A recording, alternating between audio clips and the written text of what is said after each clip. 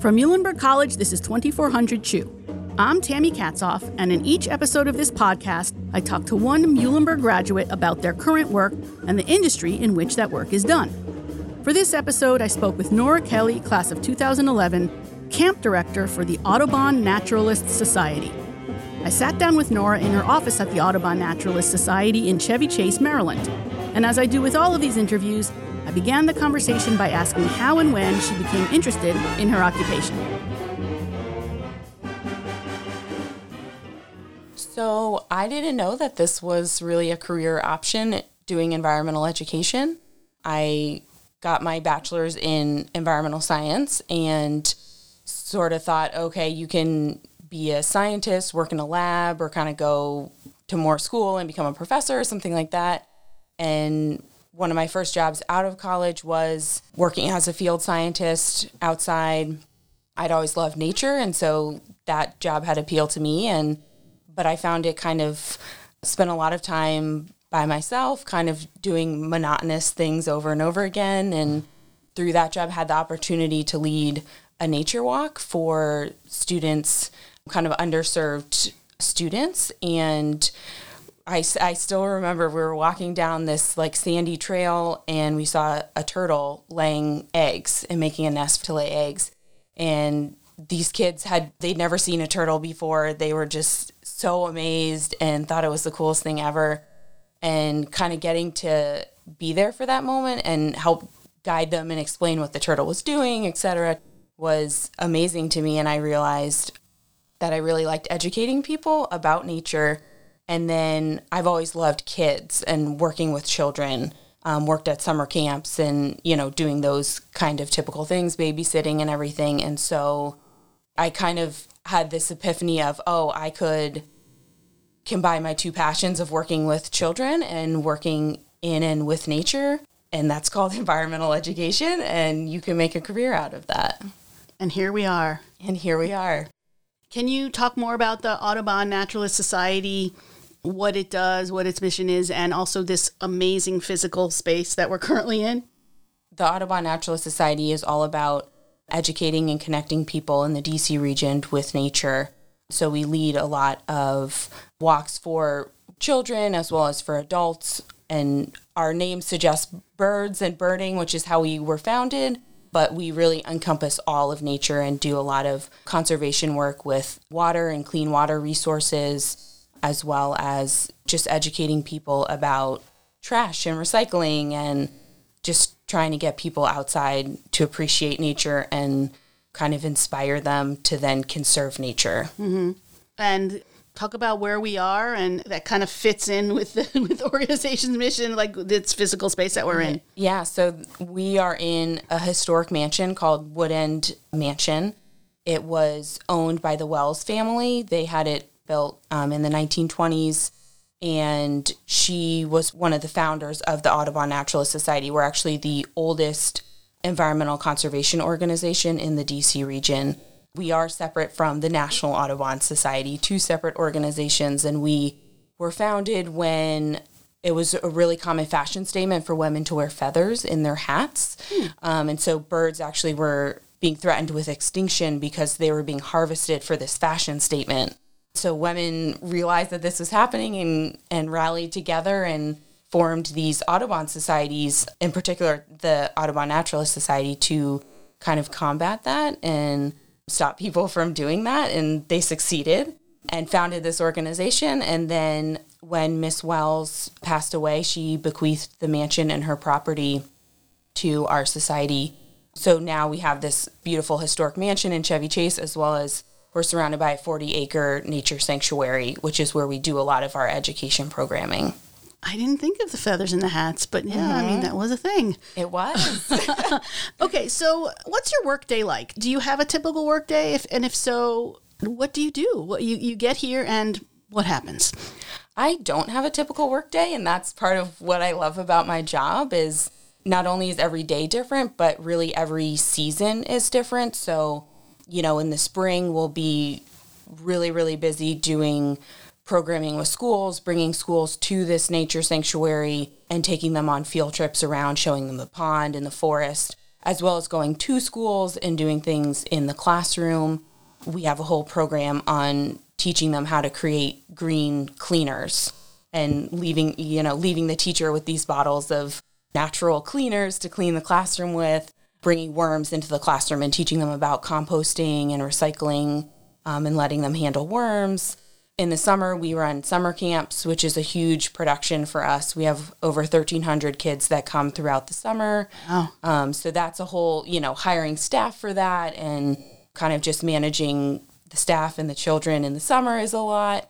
In the winter, it's slower, and you get kind of a chance to breathe and think of new programming ideas and things like that. So every season and every day is different, which is part of what I love about it.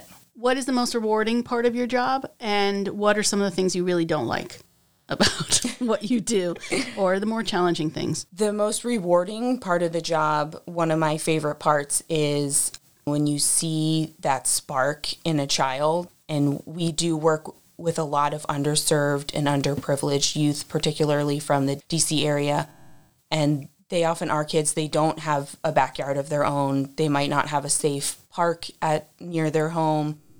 And taking them out into the woods, and they've never been in the woods. They've never seen these huge trees. They've never maybe held a frog before, or, rolled a log and seen slugs and centipedes, and just seeing them light up and think that I think it's the coolest thing, and getting to see how they see it as the coolest thing. And they'll realize, we had a kid, once say after a program, I didn't know science could be fun, and so instilling that, not only that love of nature, but that fun in learning is what I love and find the most rewarding. The most challenging, hopefully my boss won't listen to this podcast. No, just kidding. But, I think it's not my least favorite part of the job, but the most challenging is I do work with a lot of different types of people and different aged, working with high schoolers and, just having to kind of manage those people. And especially in the summer with a lot of high school counselors. And, it's that fine line of teaching them responsibility and giving them things to be responsible for. And then sometimes they fall through in those things that you've asked, and having to kind of coach them through that and pick up those pieces sometimes can be challenging. Got it. Okay. Where does the funding come from for all of this? We get a lot of grants. That provides a lot of the funding for our programs. We are a nonprofit organization, so things like summer camp, that's a huge revenue source for our organization, and then funds, all the staff that we need for that type of programming. And how many people work here full-time? We have a staff of about 40 full-time people and maybe 20 part-time. You've been doing this kind of work for several years now, here and elsewhere. So you've probably seen some changes in the type of work that you do. Can you talk about the changes that you have seen, big and small, and then also talk about what you expect to be happening in the future, how your job might change because of other trends that might be down the road? So I think one of the biggest trends in environmental education is that it's becoming a thing. Again, like I said in the beginning, I didn't even know what environmental education was and had never heard that term really. And as I've gotten into the career, it's become a much more heard of study. And there are colleges that they now have a major in environmental education, or are kind of working with their science department and the education department to bring that together. I think people are realizing that a huge way to combat climate change is to educate people about it, and to start with children who are going to be the future conservationists of our country, of our world. And if you can show them how amazing our planet is and nature is, then they're going to want to protect it. And if you don't do that, then why would they care? They have no investment in the earth, in the natural world. So I think it's becoming a much bigger industry. Again, with the grants that we get, there's a lot more funding for this type of work, and working to get those kids that otherwise might never have a nature experience, getting them outside. It just keeps growing. Every year we're hiring more people onto our team and getting more grant funding to hire more people to do more programming.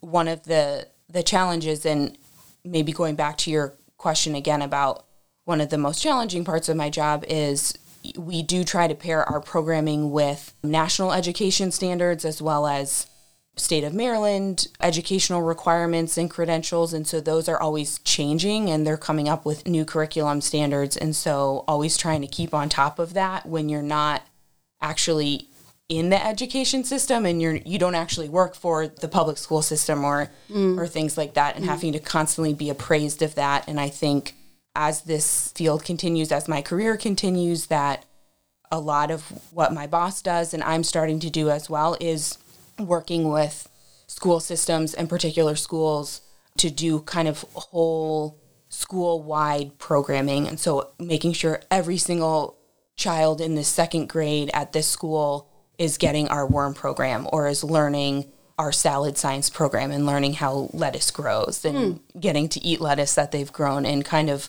I think that might be kind of more the trend. Okay, we want to see every public school in DC getting this particular type of programming and really expanding and trying to reach as many kids as we can. Let's dig deeper, pardon the pun. Tell me more about the worm program. What's it all about? What happens? It's part of one of our bigger programs called Garbology, which is a word that my boss made up, which is the science of garbage, and teaching kids that trash isn't just trash. And as an adult, I'm even, what does happen to my trash? Where does it go when the trash truck picks it up? And teaching kids it doesn't just evaporate or disappear, and it goes somewhere, and you can recycle a lot of your trash and you can compost a lot of your trash. And literally kids will go through the trash bins in their cafeteria one day with us.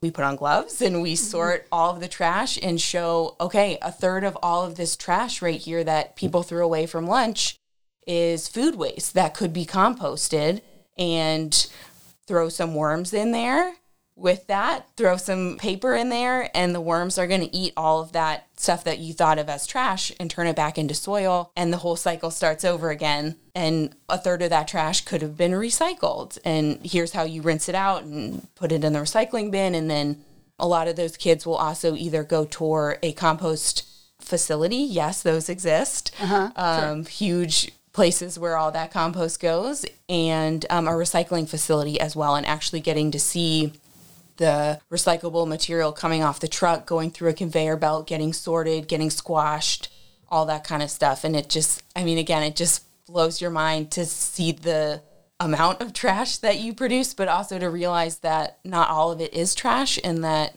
people always, I feel like when you're talking about climate change and the environment and they say, what can I do? There's no way this one person can make a difference. But if you think about how many people there are on the planet, how many kids are out there, and if you get that one person that's now composting, then you get all those kids to teach their parents how to compost, and that whole school is composting, and it adds up, and it does make a difference. When you are leading groups of kids, is there an element of moving away from the technology that might be in their pocket and really just focusing on what they're seeing out there? How does that work? Great question. So kind of two sides of it. One, we do often try to get kids away from the technology as much as possible. We have a whole program that's literally called Unplug and Play, trying to get kids away from their phones, their screens, which, you know, even your 8-year-old kids are coming with cell phones and things like that. But we do also try to pair the two together, and we will do a program called a Bio Blitz, which is basically going out into one area and you try to catalog all of the living life that you see, and you use an app called iNaturalist. And so you take a picture of that plant, the app, and people download the app, and scientists and your common person can go on there. They can look at your picture and help you ID that plant and what it is. The app will also, through some sort of algorithm, they will give you suggestions as to what they think the plant is. So we'll go out with, say, a whole fourth grade at a school. They'll come here and they'll go through our sanctuary. We have little iPads that each group will get, and they take pictures of every bug that they see, every plant, all of the life that they're seeing, and then they can go through and try to identify it themselves. We can go through afterwards and through the help of other scientists on the iNaturalist app, identify everything, and then you kind of do a wrap up with the kids afterwards of showing, okay, so we were outside, 10 people saw this buckeye butterfly and 10 people saw this animal, and you can say this percentage of what you saw were invasive species and these were native species, and anybody can use the app. I'll use it in my backyard and take a picture of a plant that I don't know what it is, and then someone says, oh, this is this thing that you should pull out right away and get rid of, or what is this insect? And so then that's a way to connect kids, and you can kind of connect different schools with each other and different people through that app. So that's something that we will use with kids. Nice. It sounds like a great way to integrate the tech into the natural. Mm-hmm. It's that STEM, the science, technology, engineering, and math all coming together. Right. Doesn't have to be either or. While I do say it is nice to unplug and get out in the woods without your phone dinging constantly, but at the same time, that's really hard to do, and you can do both and take your phone with you and take pictures of what you're seeing and learn something new. So what percentage of your work time would you say you're working in this office, and what percentage are you out and about? Depends on the season. In the summer, I'm mostly on my feet, running around after kids. Mm-hmm. In the winter, maybe 75% of my time is sitting at a desk. Mm-hmm. And then, so on average, maybe 60% of my time is at the desk, the 40% out and about with the kids, getting outside. Now, you mentioned you majored in environmental science. Yes. I imagine you went right from your bachelor's degree right into work. So I assume a lot of your training was on the job. When you started here, what was that training period like? I kind of just got thrown into this job. I started in June, and summer camp was 2 weeks away. And so really did learn on the job and getting that experience. Really all the work I've done, every job, you get more comfortable working with kids, and you get in that awkward situation with a kid and their random question or things you're not anticipating. But I think just like it would be for a teacher, it really is, you learn on the job, and you have to be interacting with the kids to get that experience. In a way, it was nice starting here and just being thrown into the summer. Then once my first 3 months here were up, it was like, okay, I've gotten through the hardest part of this job successfully, and now can kind of recoup and figure out what else this job entails and where to go from there. Is there anything that you wish you would have known back when you were a student at Muhlenberg that would have made your life easier, your career easier? I wish I could have taken classes through the educational track that Muhlenberg has. If just the intro to education class or something like that you could have taken just to kind of get your feet wet a little bit and get that experience. Yeah. Again, because I didn't know that this was a route that you could go. Kids are always trying to figure out what their career is going to be and what should I major in. And everybody, they either say, do what you love, do what you're passionate about, or do what's going to make a lot of money. Environmental education is not a lucrative field, to be honest, but potentially that's changing as people realize the importance of it. I would phrase it a little differently than think about what you're passionate about, but think about kind of what you really care about. And I've always known that I loved working with kids, and I always knew I loved nature, but it never had occurred to me that you could put the two together. And so think outside the box. In a way, you can almost, not that I created my own career, but, you can be like, okay, well, I've been a camp counselor before and I've done this, and to kind of think that you can actually put what you're passionate about together and make a career out of it. Mm-hmm. For a student who knows that they do want to do this type of work, they've kind of figured it out early, what advice would you give? What words of wisdom might you give to that person? I would say get as much experience as you can, even if that's just volunteering somewhere. I do feel like this is a hard field to kind of break into. There's lots of part-time jobs. Organizations always need educators that can go in a couple times a week and do programming somewhere, but there aren't always that many full-time jobs. And so when I first started, I had multiple part-time jobs at different places, and often on top of that would volunteer at places as well. And that really helped me get my foot in the door. I actually started at the Audubon Natural Society as a volunteer, and then the people get to know you and you can kind of work your way in that way. But again, just the more experience you can get teaching kids and educating them and, learning how to deal with all those different types of situations you might get in when you're working with children, really gives you a leg up. Is there anything else you want to say? Did I miss something or anything you want to touch on? I don't think so. I think just reiterating for people that, really try to think about what you are passionate about and figuring out a way to be able to do that in your life. Your career is not only fulfilling, but it's possible, even if you think you don't see people in your particular career track or there isn't a major for the particular thing that you want to do, you can still make it happen.